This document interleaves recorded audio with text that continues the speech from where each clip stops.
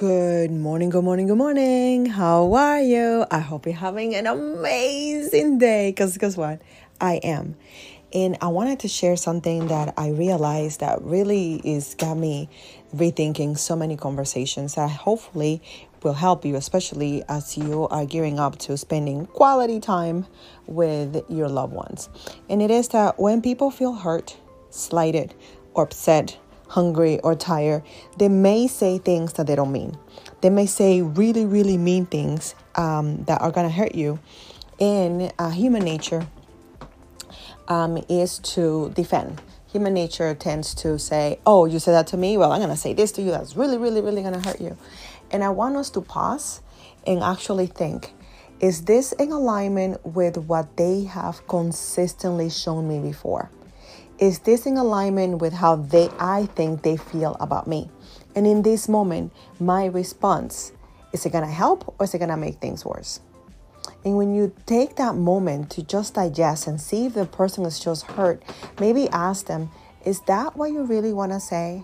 Is that how you really want to feel? Can we take a moment? Can you tell me how I hurt you, how I upset you? How can I help? In that moment of humility, that moment of love, because it is what it is. That person needs love in that moment. They don't know how to say, I need love.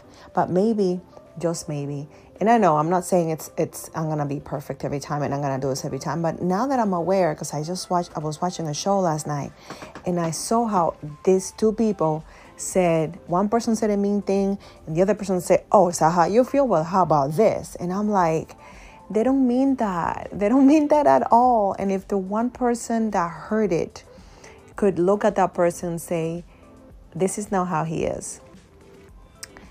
Can I ask a follow-up question? Can I go lower? Can I be kinder? Can I be love in this moment?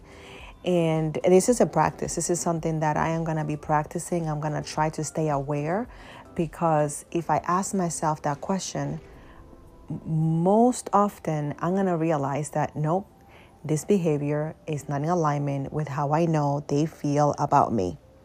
So can I be love in this moment? Can I extend kindness in this moment and avoid the dance of you're mad at me, I'm mad at you, and not talking, and then having to rehash and have a conversation? Can we just avoid all of that and be love? This is going to be my practice. I promise myself. This is my practice. I'm going to try to be love and see the person. Maybe they're hungry, maybe they're tired, and maybe it is hurtful. Maybe I can say, can we try not to do that? Or, but in that moment, can we be love? That's my task for this holiday season. I hope that you can use this, and I hope that it helps you, because I know that it's going to avoid a lot of misunderstandings, and it's going to make the holidays a little nicer, a little softer, a little sweeter. Give that a try.